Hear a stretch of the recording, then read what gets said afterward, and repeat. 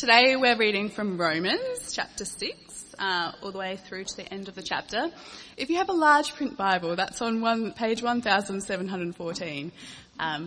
Sorry, I don't know the number for the normal-eyed people here. Sorry. What shall we say then?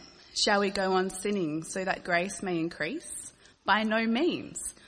We are those who have died to sin. How can we live in it any longer? Or don't you know that all of us who were baptised into Christ Jesus were baptised into his death? We were therefore buried with him through baptism into death, in order that just as Christ was raised from the dead through the glory of the Father, we too may live a new life. For if we have been united with him in a death like this, we will certainly also be united with him in a resurrection like his. For we know that our old self was crucified with him, so that the body ruled by sin might be done away with, that we should no longer be slaves to sin, because anyone who has died has also been set free from sin. Now if we died with Christ, we believe that we also live with him. For we know that since Christ was raised from the dead, he cannot die again. Death no longer has mastery over him. The death he died to sin once for all. But the life he lives to God. In the same way, count yourselves dead to sin, but alive to God in Christ Jesus. Therefore do not let sin reign in your mortal body, so that you obey its evil desires. Do not offer any part of yourself to sin as an instrument of wickedness, but rather offer yourselves to God as those who have been brought from death to life, and offer every part of yourself to him as an instrument of righteousness. For sin shall no longer be your master, because you are not under the law, but under grace. What then? Shall we sin because we are no longer under the law, but under grace? By no means. Don't you know that when you offer yourselves to someone as obedient slaves, you are slaves to the one you obey? Whether you are slaves to sin, which leads to death, or to obedience, which leads to righteousness? But thanks be to God, though you used to be slaves to sin, you have come to obey from your heart the pattern of teaching that has now claimed your allegiance. You have been set free from sin and have become slaves to righteousness. I am using an example from everyday life because of your human limitations. Just as you used to offer yourselves as slaves to impurity and to ever-increasing wickedness, so now offer yourselves as slaves to righteousness, leading to holiness. When you were slaves to sin, you were free from the control of righteousness. What benefit did you reap at the time from those things you are now ashamed of? Those things result in death. But now you have been set free from sin and you have become slaves of God.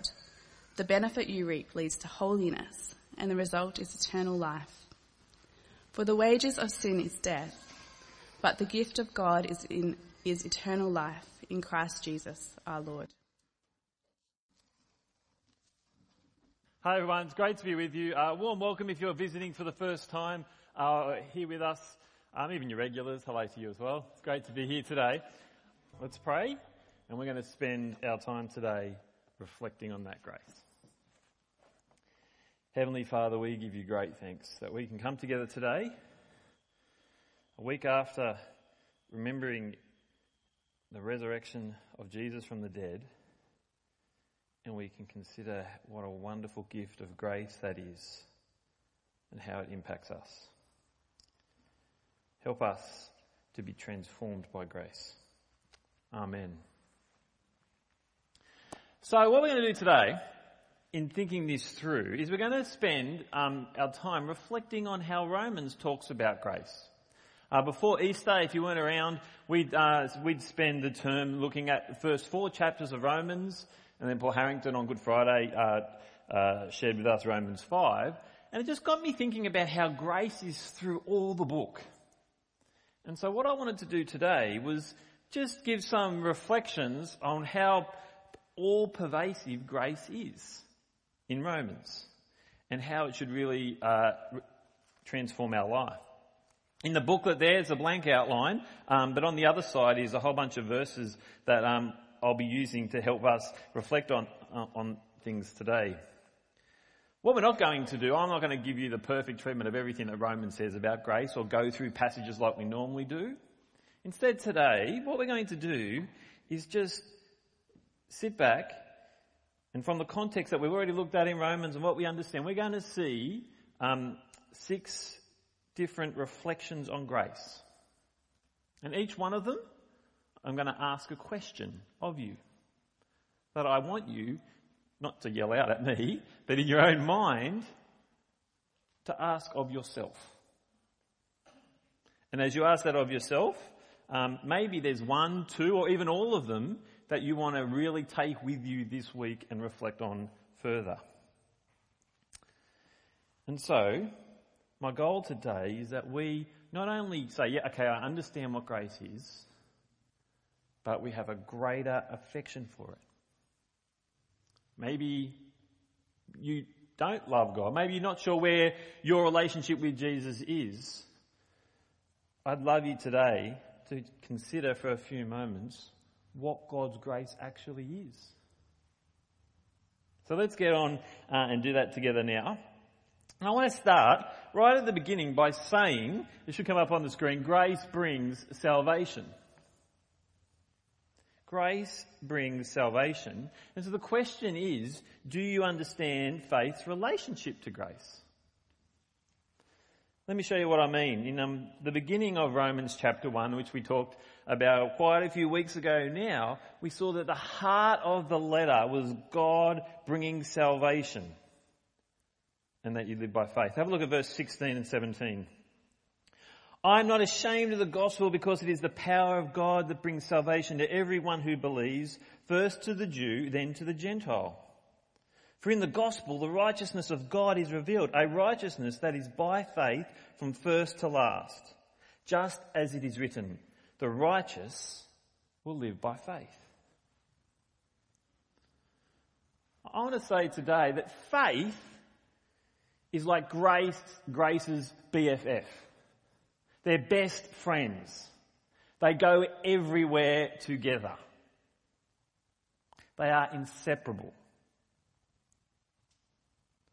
See, God's plan, which we see time and time again when we open up the scriptures from all the way through the Old Testament, all the way through to the letters and all the way through into Revelation, we see God had a plan that he was making a people for himself that started with the Jews, and he brings the Gentiles into this relationship through Jesus. That was his plan.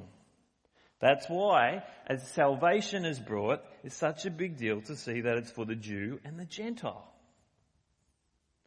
And it is God's power to save that brings them together. But what is it that brings two groups together? How do they come together? Well, it's only what Jesus has done, but how do they actually end up being as one family? It's how they respond to that grace. By faith. The righteous live by faith.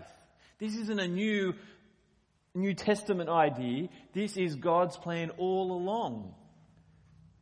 The righteous will live by faith is ripped right out of the book of Habakkuk, a little prophet hidden away there in the Old Testament, pointing to the Jews all the way through to God's people into all eternity. Trust in what God does for them, not what they do in themselves. It's the righteous live by trusting in what Jesus has done, by trusting in the gospel of salvation. You see, grace goes with trusting in what you've seen is given to you. So I want to ask the question of you that's back up there on the screen. Do you understand faith's relationship to grace in your life? You know, Lots of people have misconceptions about faith or think it's a stupid idea or think that it's a nonsense. And many, many people want to attack religion in general and Christianity even specifically, that faith is just for the stupid, for the ignorant, for those who have no reason to believe. Sam Harris, a well-known atheist and philosopher and the like, he said, it is time we admitted faith is nothing more than the license religious people give one another to keep believing when reason fails. Here's a very good way with words, Sam. The only problem is grace is the reason, not the failure. If we understand that grace is not some idea that God's just going to give you something, but that Jesus stepped into history and went to the cross and died in our place, we have every reason to believe, to trust. If we have reason to think that that happened and that's true. And we do. There is evidence. And so God's grace has a best friend, faith. We trust in what God has done.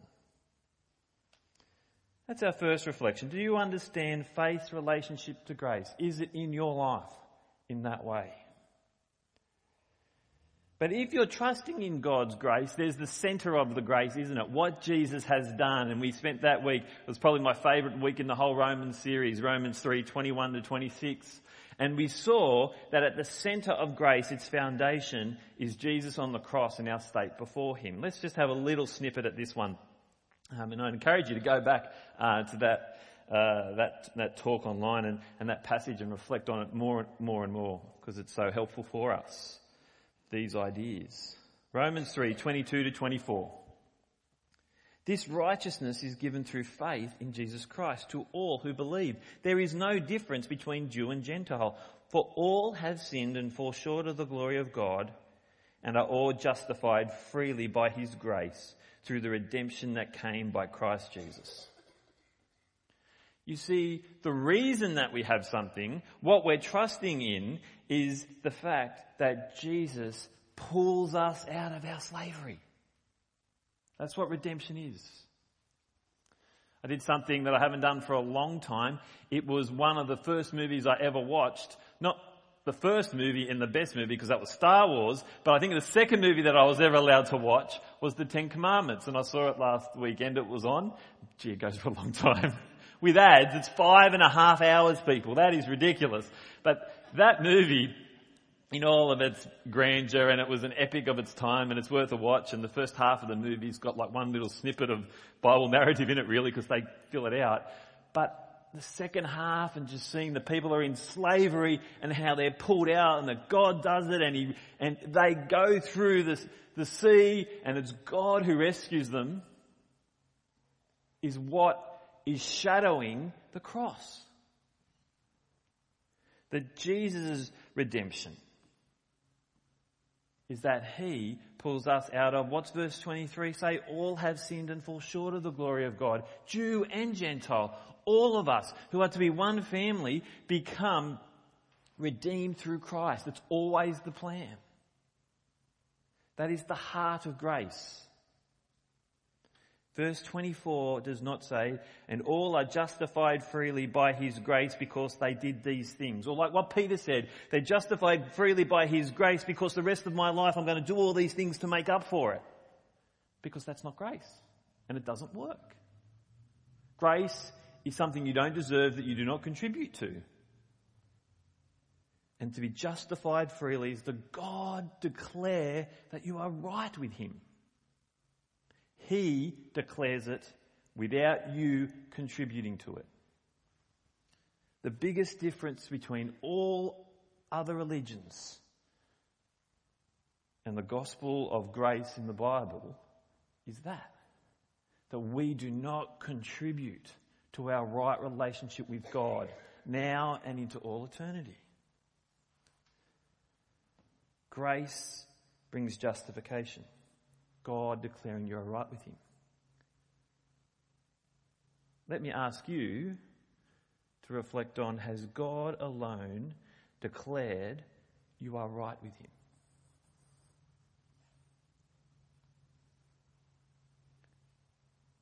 That's what you can do today if it's never happened to you before. If you believe this to be true, you see that faith is just trusting in it. You do that. The answer to that question is yes. Because you do not do anything. How spectacular is that news? That is why grace should overwhelm us. It is why it is extraordinary. It's why I tacked it onto our extraordinary Easter series, because grace is extraordinary in what it achieves for us. We have fallen short of the glory of God, and because God does it for us, we have a relationship with him. Now, Sue's time with the kids and the little illustration that we had with Ethan and Colin, it was good, wasn't it? Colin did something Ethan didn't deserve. What was wrong with that illustration?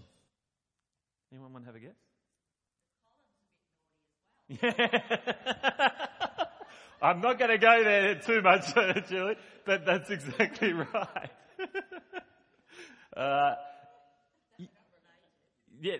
That Colin wasn't the one offended, and Colin actually isn't perfect.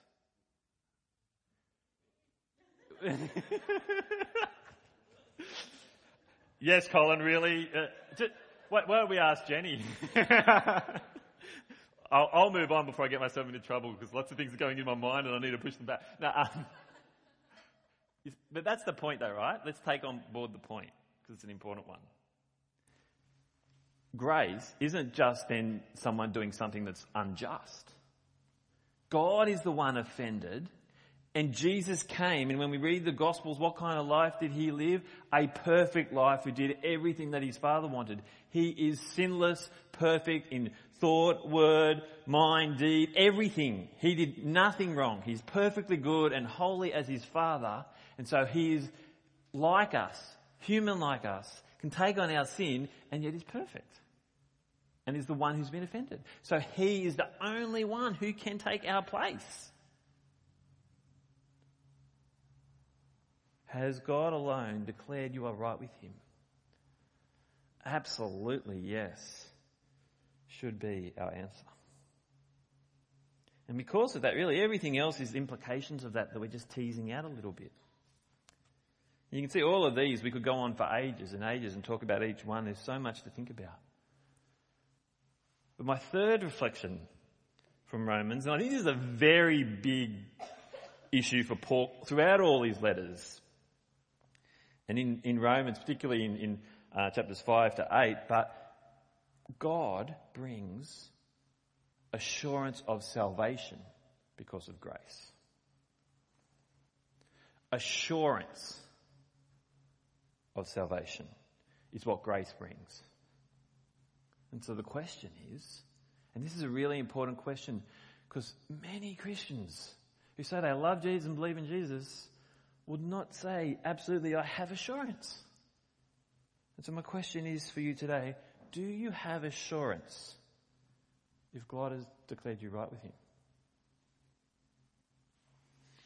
There are so many passages to highlight this, and it's a big argument that goes through, but I really like what Peter brought up when we looked at Romans chapter 4 as well, when Paul's talking to Abraham about what faith looks like. And in Romans 4 verse 16, let's see that together first of all.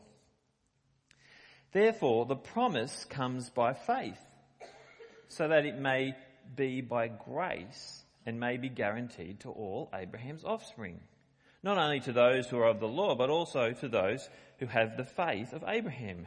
He is the father of us all.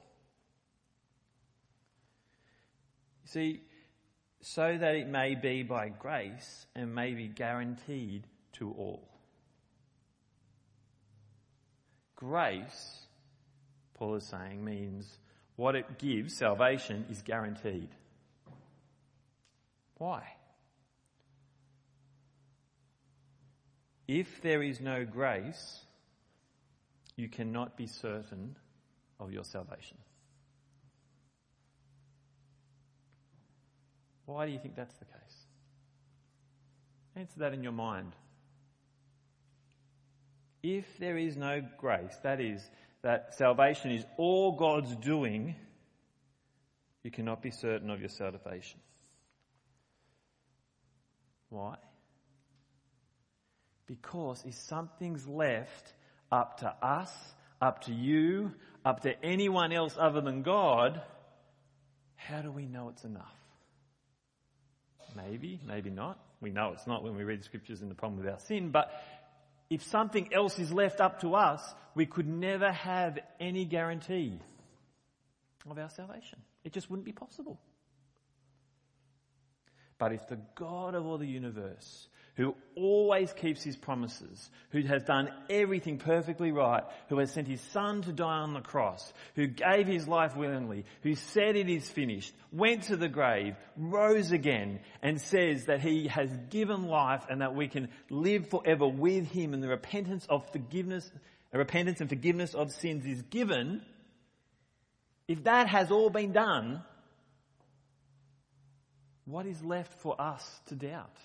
What is left for us to do other than to rest in the assurance that we have that God has done it all? The Father did not send his Son to leave us wondering. And Paul certainly did not want the Romans to be left wondering about their faith. He says in Romans 5:1-2, therefore, since we have been justified through faith, we have peace with God. He says in verse 9, since we have now been justified in his blood, how much more shall we be saved from God's wrath through him? It's definitely going to happen. He's died, he's risen. What else is if he's not going to do the easy thing? He's done it. And so you get this great verse in Romans chapter 8, verse 1. Therefore, there is now no condemnation for those who are in Christ Jesus. There's no condemnation. It's guaranteed.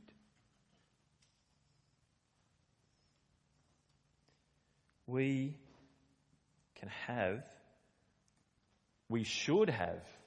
It's actually called on all Christians to have assurance of faith because it's the nature of our faith. It's not resting on our ability to trust. It's resting on Jesus to die and rise again. So let me ask you, do you have assurance?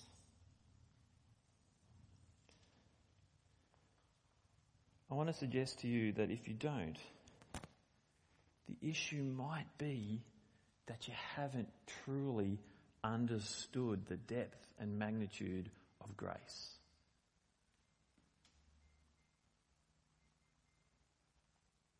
We don't want to have kind of both feet in each camps. Yeah, God has done everything for me, but I'm also going to do a little bit by myself. It's a little bit like where I'm at with my facial hair at the moment, you know. I didn't realise when I shaved my beard off what a controversy it was going to cause all amongst you, but everyone kept talking to me about it. Whoa, okay, that's an issue. And then I've gone, I'm going to keep it clean shaven now, but now I've kept it kind of in both camps and I'm kind of in the middle just because I'm lazy. I'm neither shaven or bearded, really. We don't do that with grace. We're all into grace. We don't add a little bit of works as well. Salvation is not hoping we've done enough because we do nothing, and nor is it hoping God's done enough because we have the cross and the resurrection.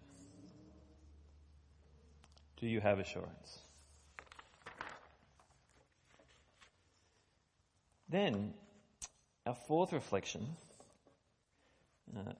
is one that I think really helps us figure out, well, what do we do now that we have it? Grace changes how you live. So do you want to change because of the grace given to you? That was the reading that Naomi had read for us. It's the big argument among many that Romans chapter 6 is making for us. Let's have a look at just the first few verses. What shall we say then? Shall we go on sinning so that grace may increase? By no means. We are those who have died to sin. How can we live in it any longer? Or don't you know that all of us who were baptized into Christ Jesus were baptized into his death? What shall we say then? Shall we go on sinning that grace may increase? Is grace in your life an excuse or a motivator?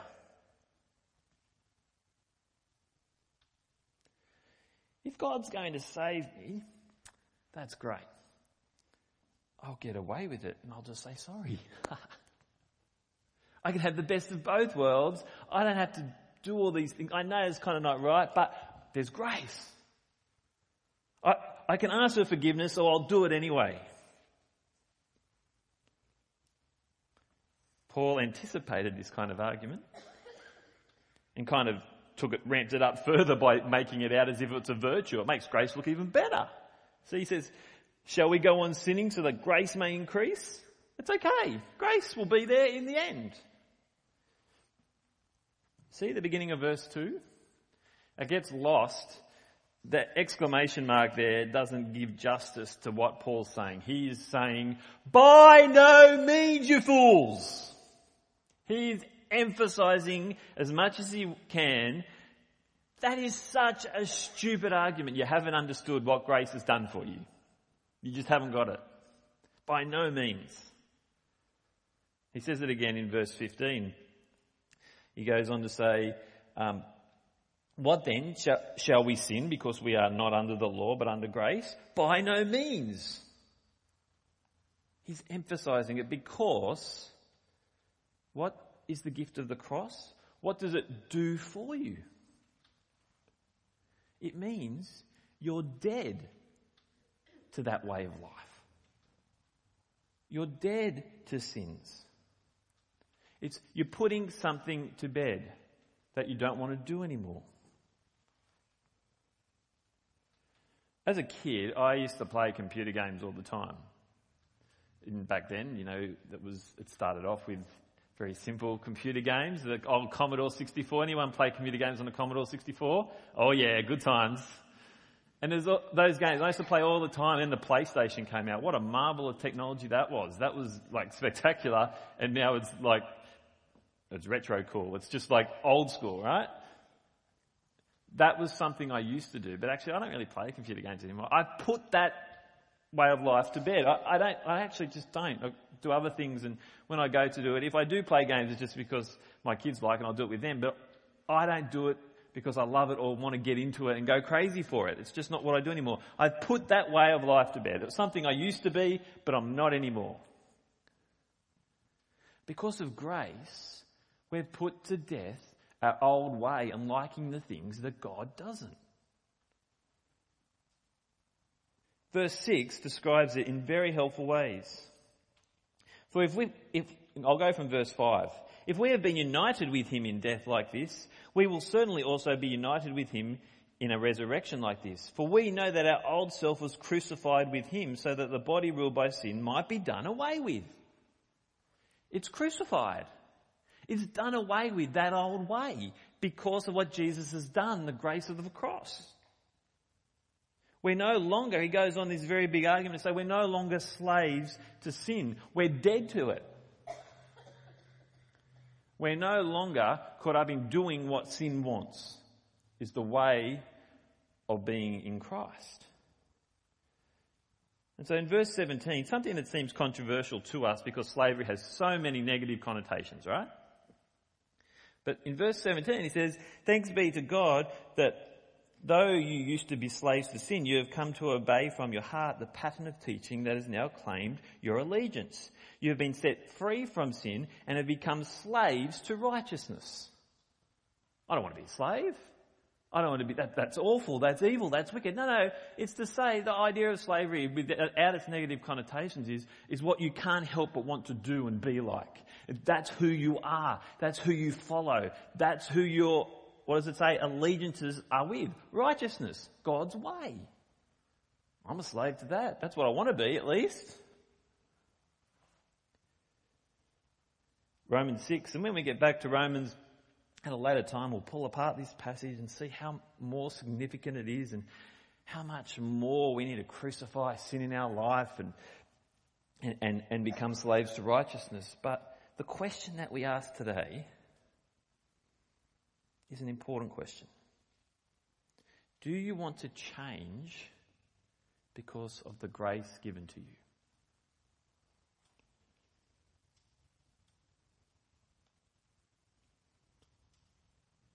Yes, by every means, should be your reflection.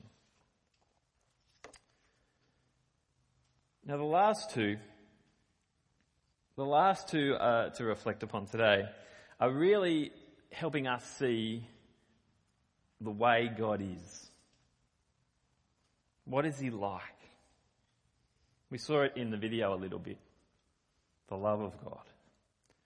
How great his love is. We need to spend some time reflecting upon how grace shows us his love. Grace shows us God's love.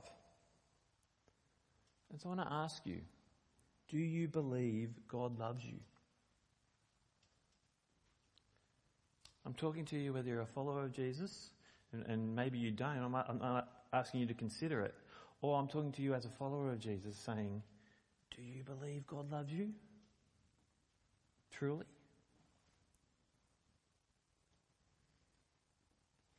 Romans chapter 5 again highlights how much he loves us.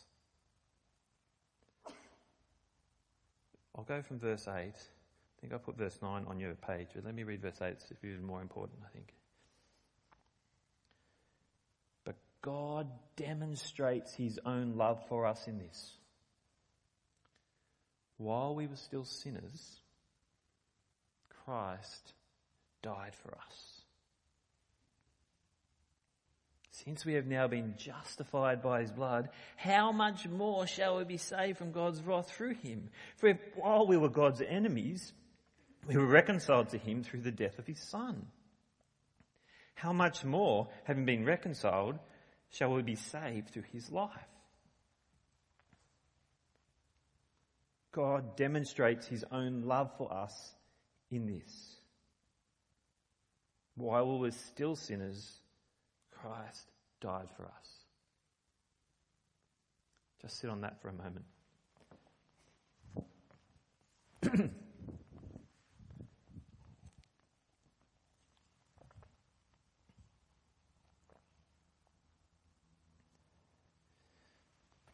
See, I think the key word there for us today is demonstrates. God demonstrates his love.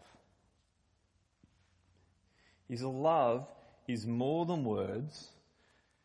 It's more than just some kind of emotional high. It is action. And it's action not when just someone else is loving him. It's the very opposite to that.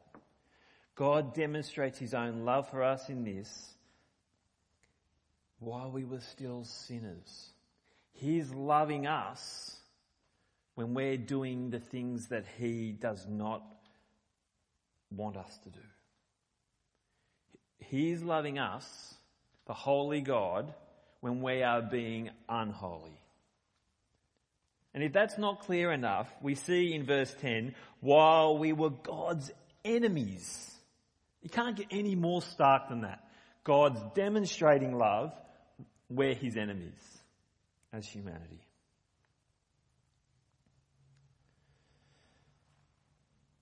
Relationship of love at a great cost. It's what last weekend is all about us reflecting upon. The God of you has shown you how deeply he loves for you by his Son on the cross. That is an extraordinary act of loving grace, isn't it?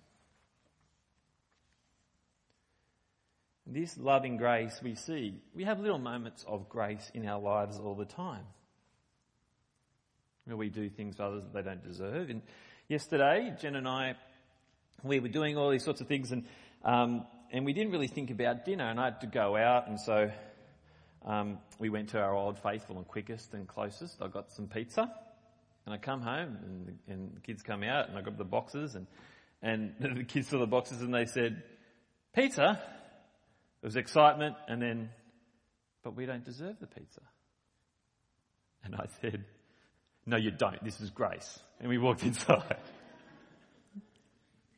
Now, there's this very small element, like the most minutiate element of grace in that they got something they don't deserve.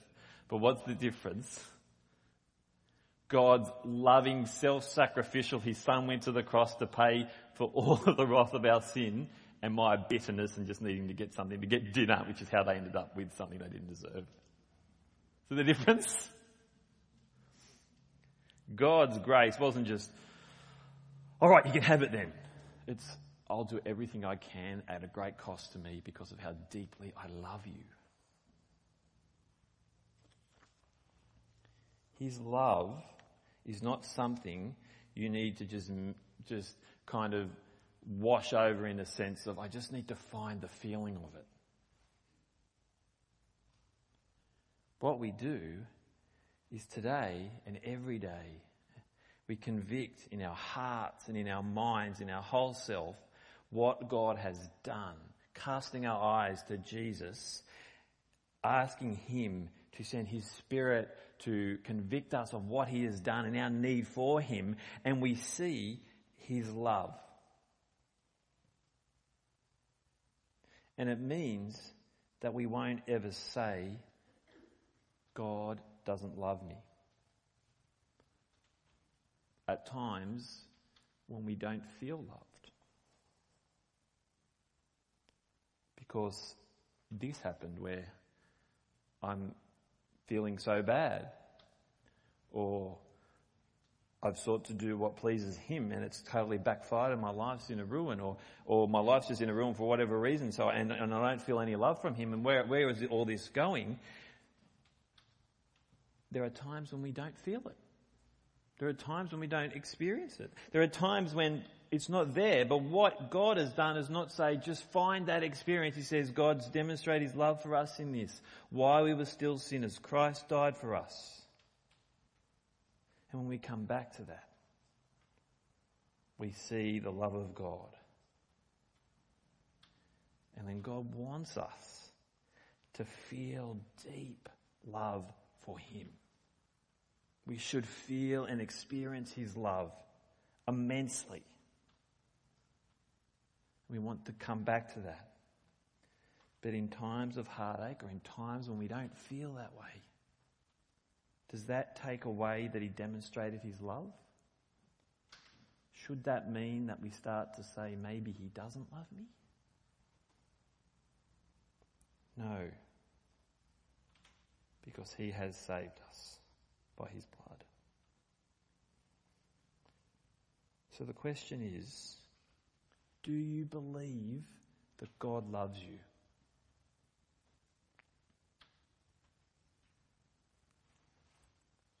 Maybe the question is, do I think there are things that can happen in my life that will start to make me think God doesn't love me?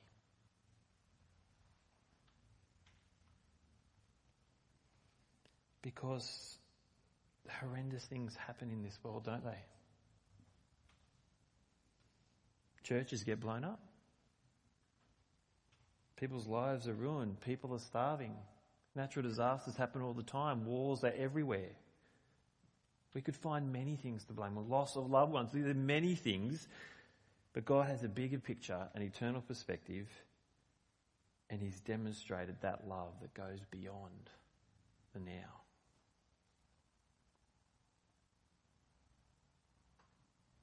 God does love you. Convict yourself of that because grace proves it to you.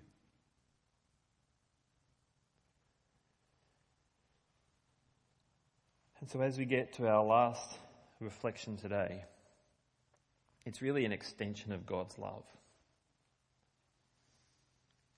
God shows us because of his grace, he has our back. He does care for us. And so the question is God who you turn to in hard times?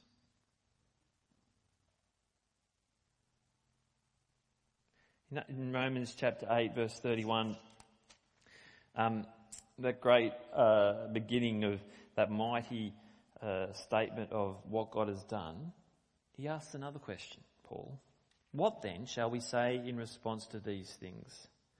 If God is for us, who can be against us?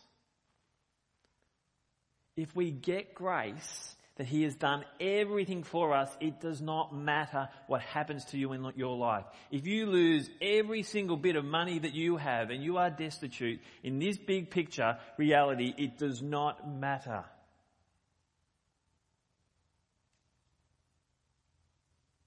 Because who can be against you when he is for you? You see, grace tells us we can persevere through any hard times. But when the hard times come, if we don't have grace front and centre, if we don't see Jesus, if we don't see that he has done everything for us and that takes us to eternity, then we can forget and we can start to think that God doesn't have our back and that grace isn't going to help us get through. Or we can see verse 18 of chapter 8 and see, as Paul said, I consider that our present sufferings are not worth comparing with the glory that will be revealed in us. No matter how big the suffering seems, and sometimes it's so big and insurmountable almost, it is a speck compared to the glory of eternity. That is the reality that we live.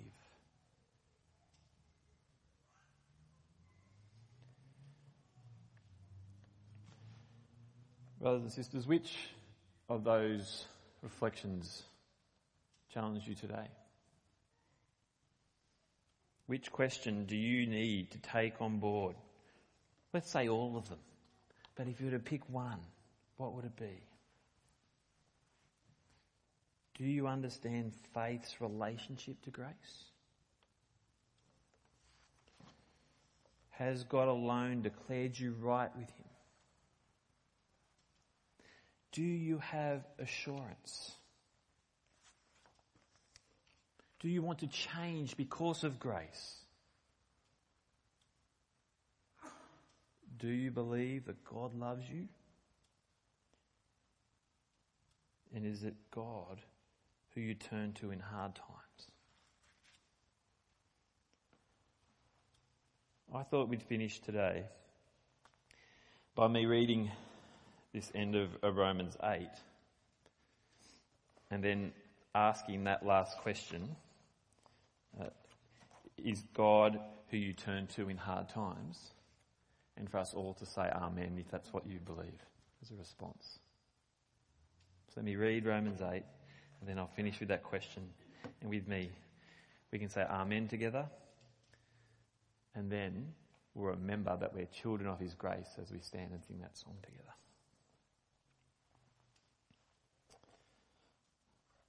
What then shall we say in response to these things? If God is for us, who can be against us? He who did not spare his own son but gave him up for us all, how will he not also, along with him, graciously give us all things? Who will bring any charge against those whom God has chosen? It is God who justifies. Who then is the one who condemns? No one. Christ Jesus, who died, more than that, who was raised to life, is at the right hand of God and is also interceding for us. Who shall separate us from the love of Christ? Shall trouble or hardship or persecution or famine or nakedness or danger or sword? As it is written, for your sake we face death all day long. We are considered as sheep to be slaughtered. No, in all these things we are more than conquerors through him who loved us. For I am convinced that neither death nor life, neither angels nor demons, neither the present nor the future, nor any powers, neither height nor depth, nor anything else in all creation will be able to separate us from the love of God that is in Christ Jesus our Lord. Is God, brothers and sisters, who you turn to in hard times. Amen.